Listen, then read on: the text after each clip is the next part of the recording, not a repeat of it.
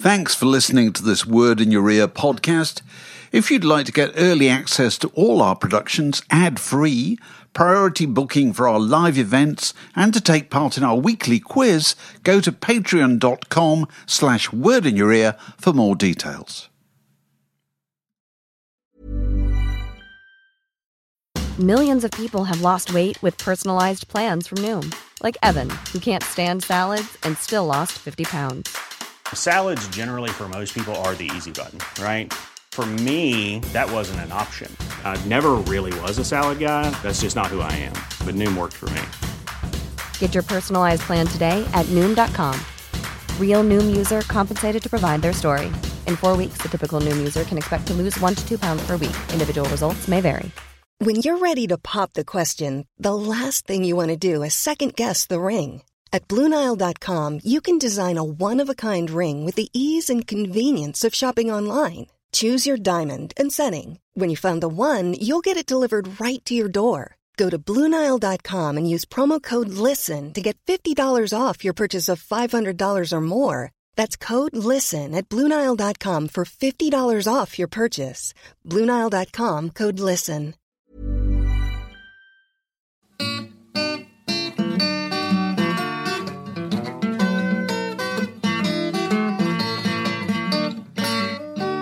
You're listening to a podcast from The Word. Okay, Stack Waddy game, and I'm going first. Go on. The Vertigo label.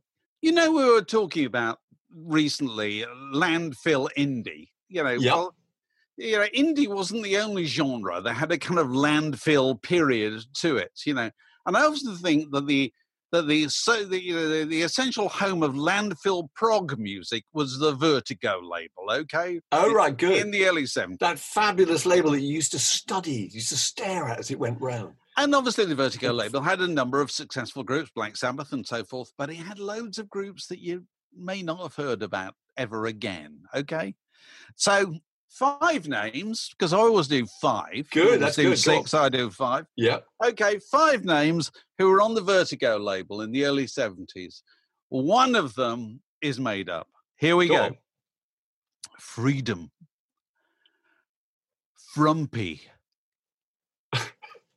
Gravy Train. Love Muscle. and Warhorse. There you go.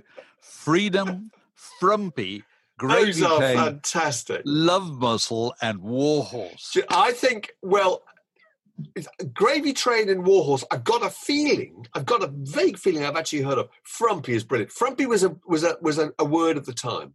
Freedom was very much a thing of the time. I'm going for, because I think it's a contemporary expression, actually. I'm going for Love Muscle because I think it's a later expression. I'm probably wrong. It's not a later expression, but you are right in thinking it's the one I put in. That's really good. Because actually, Alice Cooper had an album quite early on called Muscle of Love in the 70s. Oh, right, okay. So very good, as he would. Yeah. But anyway, Freedom. That's very good. Landfill prog. Okay, look, mine is unbelievably niche, actually. I have to say, it's very, very, very niche. It's a bit of an experiment. It involves Graham Fellows. Do you remember Graham Fellows, the comedian who invented Jilted John? Jilted John, yeah. He also invented a character called John Shuttleworth, which I'm pretty sure you're familiar with. He was a failed kind of cabaret singer from Yorkshire. Very good. In a car coat with a kind of Bon Tempi keyboard. And his songs are very kind of, very cream cracker. They're very 60s Alan Bennett.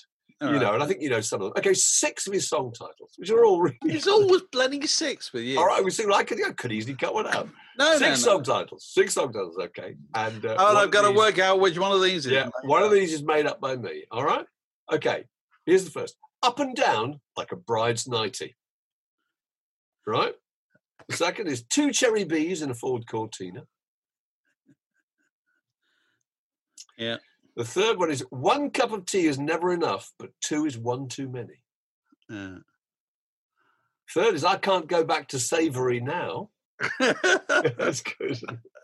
Then there's 1 foot in the gravy, and the smells like white spirit. So out of those, that's a tricky one.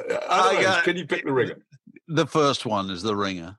Oh no, Up and Down Like a Bride's 90. Oh really? No, that was his big calling card. Yeah, which is that's the first time I heard that expression, because it's a very 70s expression, isn't it? No, well, it was. You and I used to work with an ad manager, Rod Sopp, who used to use that expression all the time. It's up and down like a bride's 90. Like a bride's 90. So he was the one who had millions of expressions for raw steak, didn't he?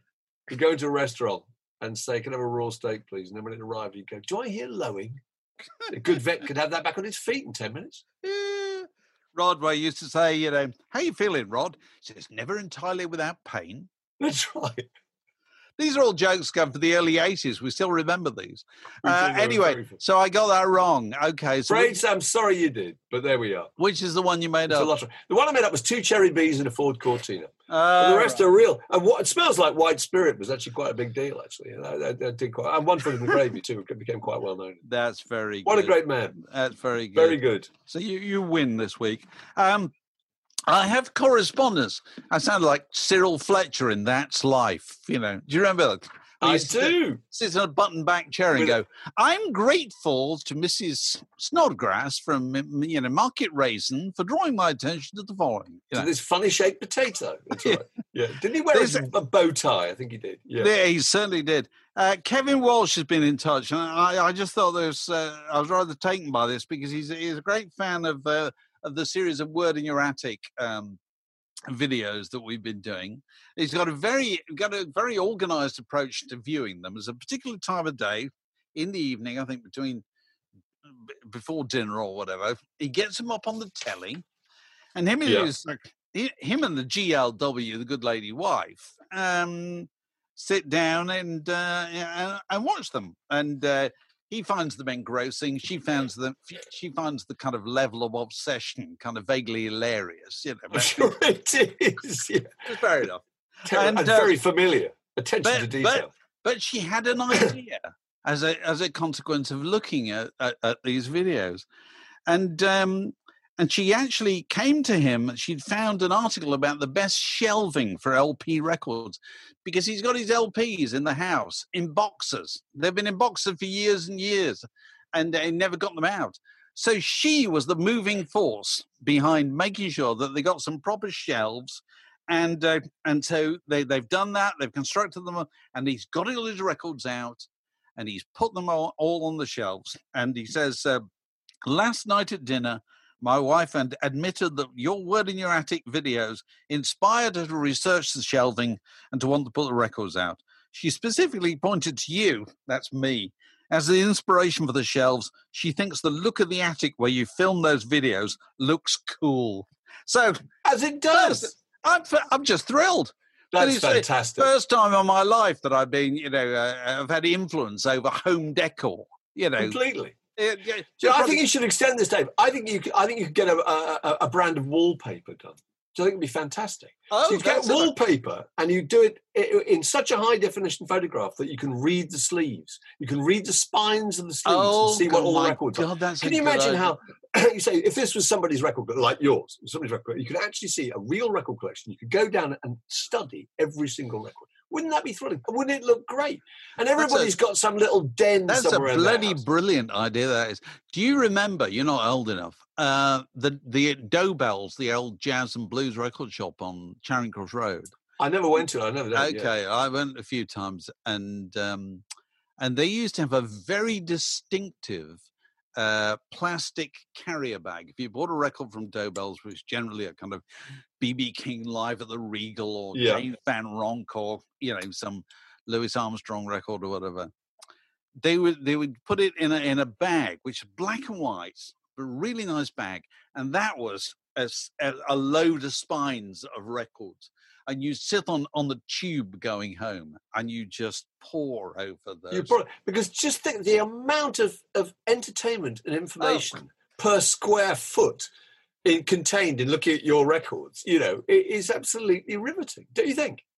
Yeah, well, they've got that warm quality to them. They've got those little idiosyncrasies. I don't think you wouldn't feel so warm if you could see closer up, I think. But anyway, I think your idea of LP wallpaper is a really good idea. For dens, for kind of, for man caves. Especially for dens. That's a good selling line. Especially for dens. It works. The Word Podcast, walking the digital dog since 2007. And now back to the subject that simply won't die. We raised last week the subject of, do bands play particularly their big hits, too fast on stage?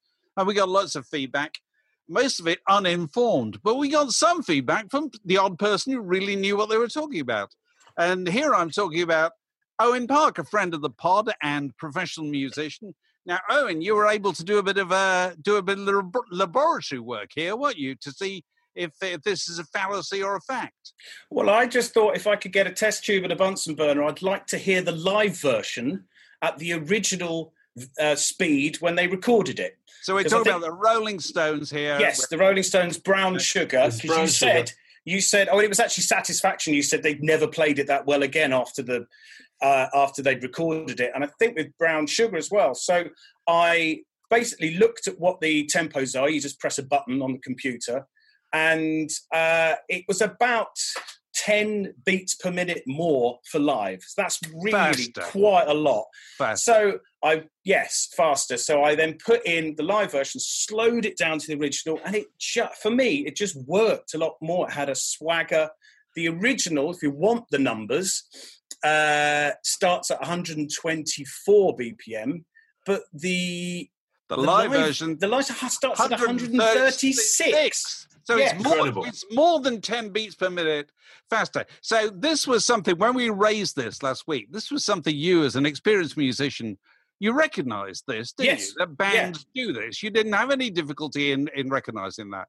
No. Why did they do it in your experience? Why do bands play things faster on stage?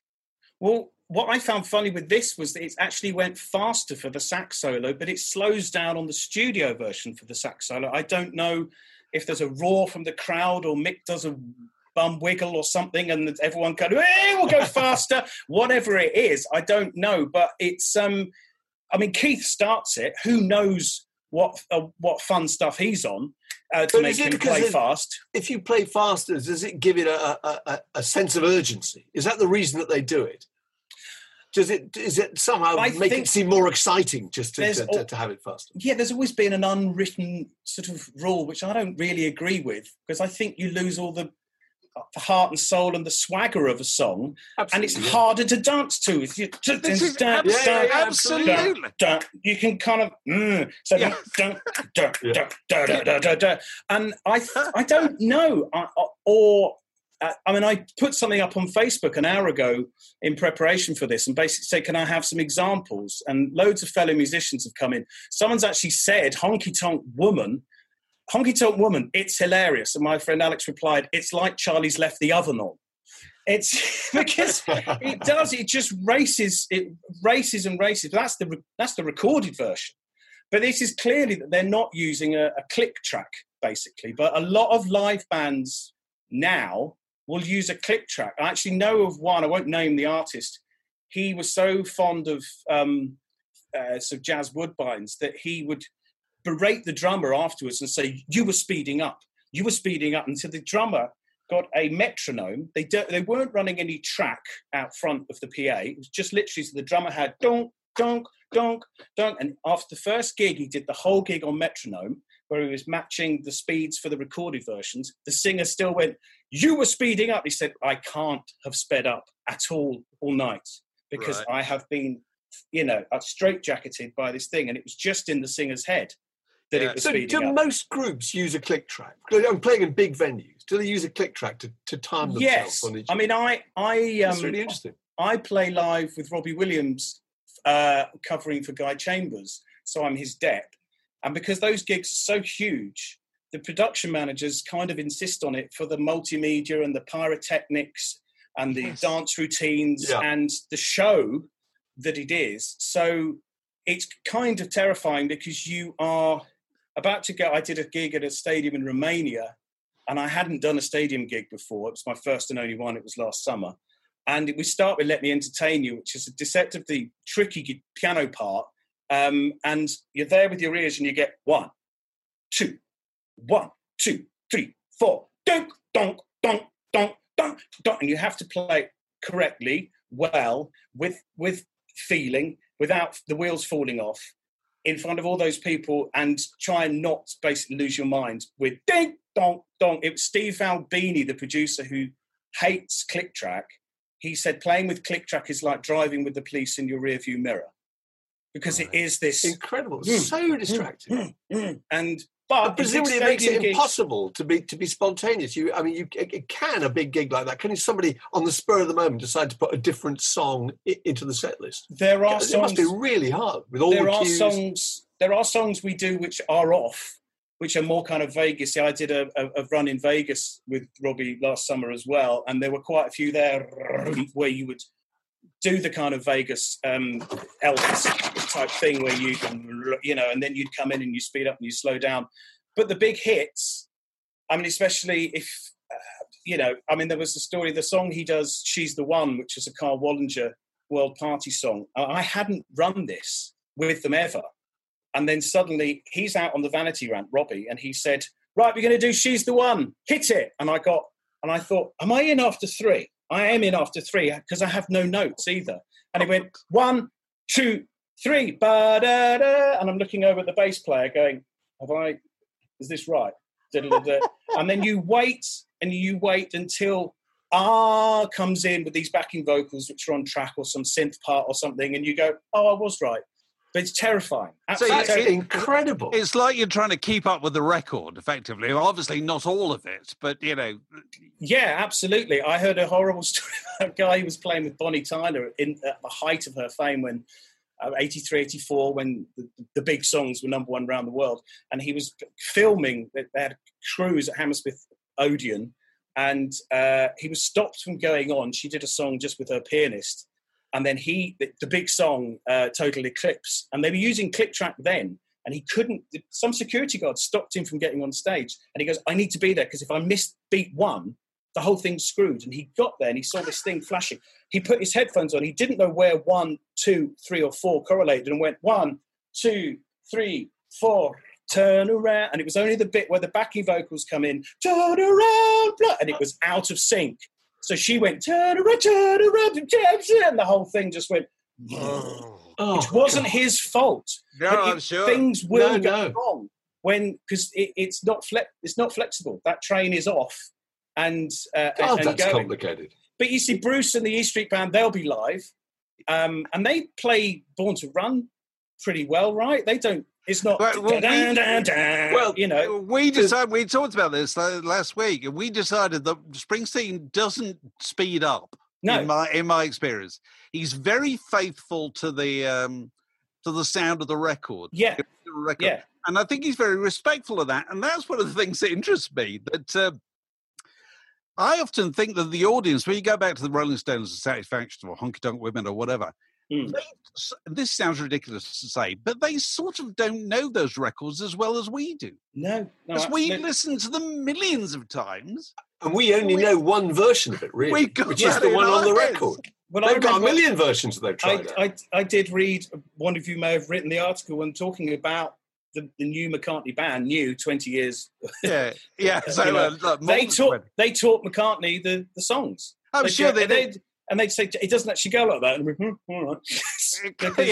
Well, that's fair enough, because they would have played it, and he probably, in some cases, never would. Anything after 1966, he wouldn't have played it live anyway. No, I did some of them. I did a little bit of tempo mapping on Ringo, because he gets a lot of flack, Ringo, and Charlie gets Charlie's a jazz drummer, so he's, it was like more revered than Ringo, and Ringo's pretty steady. It doesn't, but that's, I didn't want to hold your hand and Ticket to Ride and stuff.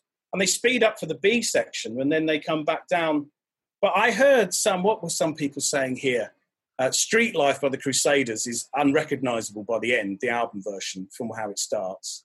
Harvest for the World, the Isley Brothers, ramps up 20 BPM in the first 8 bars. Wow. And it just got motors. Yeah. You think of the Isley Brothers as being the masters of it. If anybody was in control of it, you would have thought they would be. Absolutely. You? And Superstition, which is Stevie Wonder, yes, which is an interesting one because he's playing everything.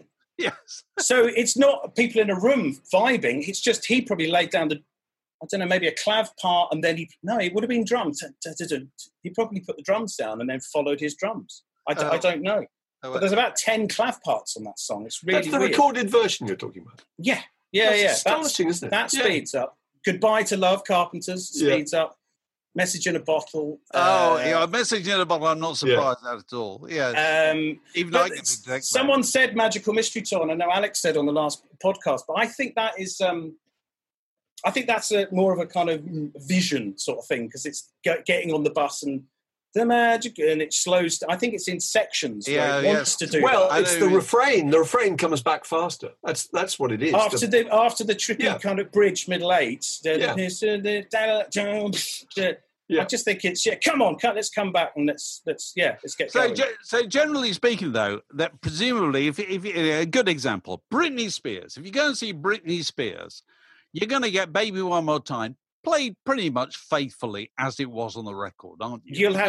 You'll have backing vocals of her age 15, 16 and Max Martin coming through the PA, basically.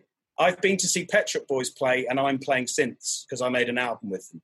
And they just keep the things that you use. I hear my backing vocals. You're sitting in the audience, you hear yourself live. And you go, I'm sort of playing the O2, but I'm not. Amazing. Owen, that's fantastic. That's really useful. Also, you've introduced me to another new phrase I didn't know, apart from Tempo Map, which was vanity ramp. Because Robbie Williams was out on the vanity ramp. I never know what So that's when you go out into the crowd. Is that what you call it? Yes. Is that the official name for it? It's I don't know where I first heard that. So you go out and showboat on that kind of little avenue. Yeah, absolutely. I love the idea of the artist being in a different postal code from the musical. Yeah. That's so far away. Yeah. Well, Owen, thank you very much indeed. Pleasure. We shall be back with you in due course, no doubt, for more light thrown on dark areas. Cheers. Excellent. Thank you. All the best. Pleasure. Thanks a lot. Bye-bye. Bye. The Word Podcast, one of the few things you really need in life. When you're ready to pop the question, the last thing you want to do is second-guess the ring. At BlueNile.com, you can design a one-of-a-kind ring with the ease and convenience of shopping online. Choose your diamond and setting. When you find the one, you'll get it delivered right to your door. Go to BlueNile.com and use promo code LISTEN to get $50 off your purchase of $500 or more. That's code LISTEN at BlueNile.com for $50 off your purchase. BlueNile.com, code LISTEN. Millions of people have lost weight with personalized plans from Noom. Like Evan, who can't stand salads and still lost 50 pounds. Salads generally for most people are the easy button, right? For me, that wasn't an option. I never really was a salad guy. That's just not who I am. But Noom worked for me. Get your personalized plan today at Noom.com. Real Noom user compensated to provide their story. In 4 weeks, the typical Noom user can expect to lose 1 to 2 pounds per week. Individual results may vary. Since 2013, Bombas has donated over 100 million socks, underwear, and T-shirts to those facing homelessness. If we counted those on air, this ad would last over 1,157 days. But if we counted the time it takes to make a donation possible, it would take just a few clicks. Because every time you make a purchase, Bombas donates an item to someone who needs it. Go to bombas.com/ACAST and use code ACAST for 20% off your first purchase. That's bombas.com/ACAST, code ACAST. So I went into town this week, Mark. That's very exciting going. That's exciting in itself. I find everything just really stimulating. You know, I sit opposite people on the bus and I think I could write a story about you. You know, just on the basis of 2 minutes. Because you're so starved of seeing other people. Absolutely, no, that's true. It's true. It's just that kind of thing. Anyway, I was in. Actually, I went to FOP. I got these. I bought some CDs. I bought 2 CDs when promising myself I was going to buy for ages. I bought Miles Davis, Porgy and Bess. Miles Davis, Miles Ahead.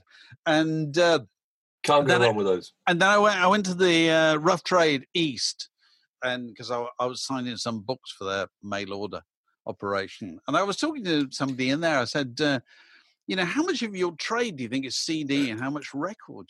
And she said, well, I think it's mainly record now, probably, tilting more and more towards records. And we were discussing about, would CD survive?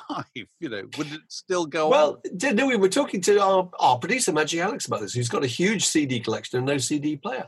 And I think you tweeted something about it. I did it. We've got a whole room of CDs behind me there. Whole room of CDs. And we've got one slightly ropey old CD player in the kitchen. And if we listen to them at all, we listen to them in the car. You get to the point where you listen to things on Spotify or they're ripped or whatever, but you never actually play them. And it's clearly the case. So I did this survey, and clearly it is the case. Hundreds of people got back saying, yep, got loads of CDs.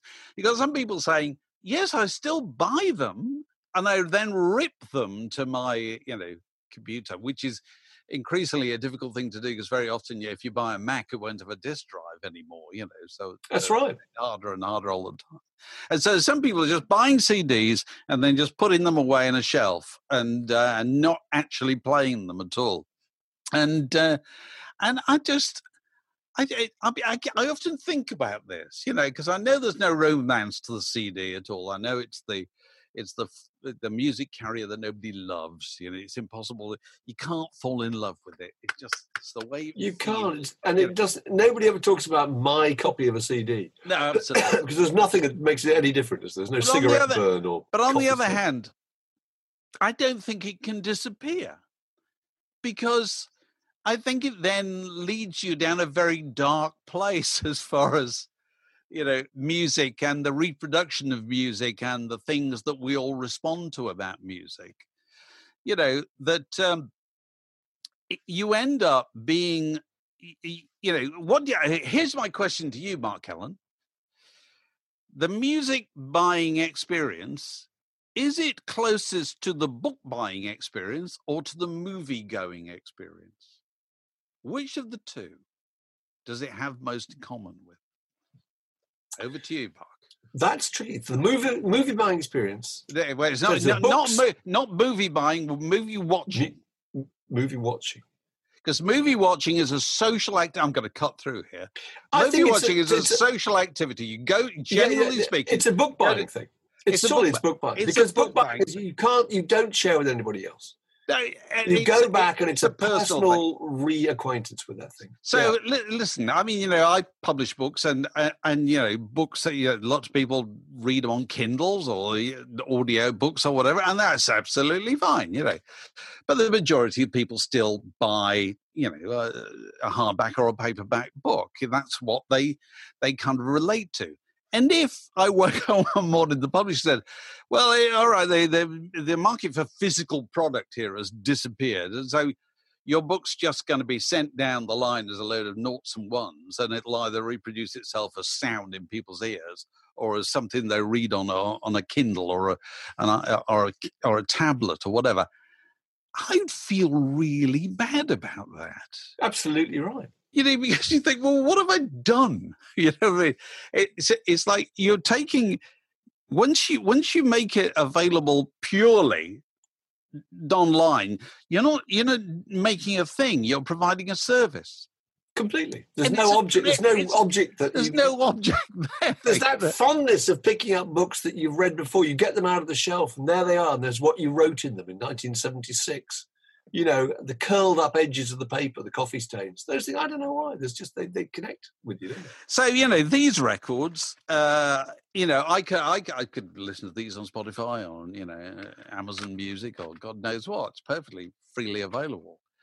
But, I love these records and I didn't own them. And I wanted to go and own them. I wanted to have them, And since I got them, I played them a few times at home, and I may not continue to play them, but I'd feel lost if I didn't have them. But surely a lot of people, no, I totally agree with you, but it must be a lot of people who don't feel the same way because they've got a room full of CDs that's taking up space. And is there going to be a massive tonnage of CDs out on the second-hand market? Well, I think there already is, isn't there? Or is there going to be a kind of revival? Like vinyl, which I think is very unlikely. Will there be a CD revival? Hardly. Well, because it's hard to be fond of them. It's hard to be fond of them, I agree, but that doesn't have to be the only reason why people might decide that they want them. That if everything just disappears if everything just goes into the one big tap and you just turn it on and you take the direction that you want. Yeah, it changes the nature of the creation of music, I think. Because for 50, 60 years, that's been what it's been. It's been, I make a single or I make an LP or whatever. And then the LP was supplanted by the cassette, first of all, and then the CD. And now it's disappeared to into a tap, and it has approximately the same emotional engagement as the tap in your kitchen, because which is you miss if it wasn't there. But you don't come over with a whoopee. Must play with a tap. But there's no sense that you own it, so you don't feel very detached from it, don't you? It's just a piece of entertainment you can turn on and turn off. So I yours. All I would say is that loads of people really happily got rid of their LPs and thought, "Phew, thank God I got rid of those. I've got the CDs instead." And I think most of them, well, I don't know about most of them, will regret that and wish it was the other way around. They already regret it. Yeah, saying I should have kept the vinyl and got rid of the CDs. Yeah, absolutely. It just made me think, all this response to my tweet, the people have thousands of CDs. And you mentioned you got one in your car. Yeah. Well, may I say that's probably because you've got a vintage car. You've got quite an old car, I know. So if we got the new Dylan CD not very long ago, because we pretty much had to go for a drive just to be able to listen to it. Yes. Because the one of the CD player in the kitchen is pretty ropey, Extraordinary. So if you look at, the average suburban street like you and I live in, if you look down the street, you think to yourself, down the street what are 10,000 CDs. Yeah. More than 10,000. And just think how much money was invested. They may be virtually worthless now, but let's not forget, in 1985, a CD was 16 quid. And 16 quid is the equivalent of £45 today. Okay, here's my confident prediction. The £16 CD will be back. Oh, right. Well, because companies will need incentivizing to make them, because the market's not going to be that huge. And so if you want, I bought this for whatever it was, 7 quid. Frankly, it's 15 quid's worth, really, you know what I mean? Yeah. And if they charged me 15 quid, I would have got it as well. So, CDs at first were rare and valuable, weren't they? When you got your first CD, you didn't care how much you paid for it, because it was an exciting new experience over an LP. Do you remember when CDs arrived, people just say, "What's your favourite CD?" Yes, they did. Because there were so few of them. We did that little booklet with the first issue of Q. Yeah, we did. That's right. The best CDs. Best CDs available. And there were only about 100. That's right. Most of those were by Dire Straits. There weren't an awful lot more. No, it's true. So, I think in order to keep these things produced, I think that price will go up. That's what I think. So, you can laugh at me in due course if I'm wrong. But brace yourself. $16.99 will return. The Word Podcast. Fix yourself a drink and it's like being in the pub. You're either watching or listening to The Word Podcast, one of our many fine services, alongside our Word in Your Attic and our regular Crowdcast interviews with authors of newly published books, and also our regular weekly Can You Tell Who It Is Yet quiz. There's only one way to make sure that you can take part in all of these things, that you get them first, and that's to sign up to be a Patreon. And so Mark will tell us who's joined us this last week. Yeah, that quiz, by the way, is on Friday nights at 6 o'clock. It's absolutely excellent. New patrons, can we please welcome aboard? And we're thrilled to have them with us. Actually, 3 annual patrons first, which is John Pickles, Dickie Dangerous Chateau, and Gareth Jones, and also Adam Keane, Ian McKenzie, Gary Steagles, and Tom Teorzuk. So thanks very much for signing up, and we appreciate it. And I hope absolutely. And anybody who wants to know more about it, just go to patreon.com/wordinyour-ear. We'll see you next week. See you then. This podcast was brought to you by The Word.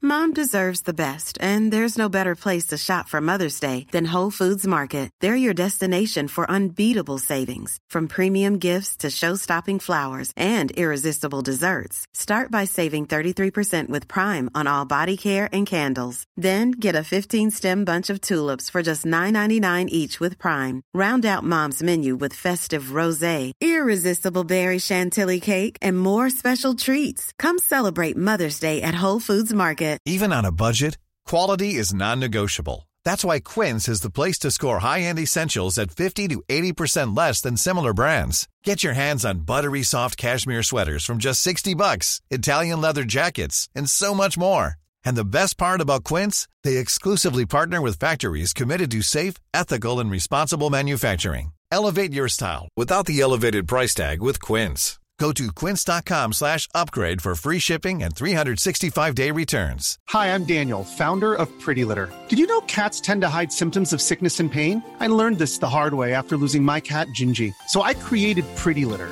a health monitoring litter that helps detect early signs of illness by changing colors, saving you money and potentially your cat's life. Pretty Litter is veterinarian developed, and it's the easiest way to keep tabs on your fur baby's health right at home. Go to prettylitter.com and use code ACAST for 20% off your first order and a free cat toy. Terms and conditions apply. See site for details.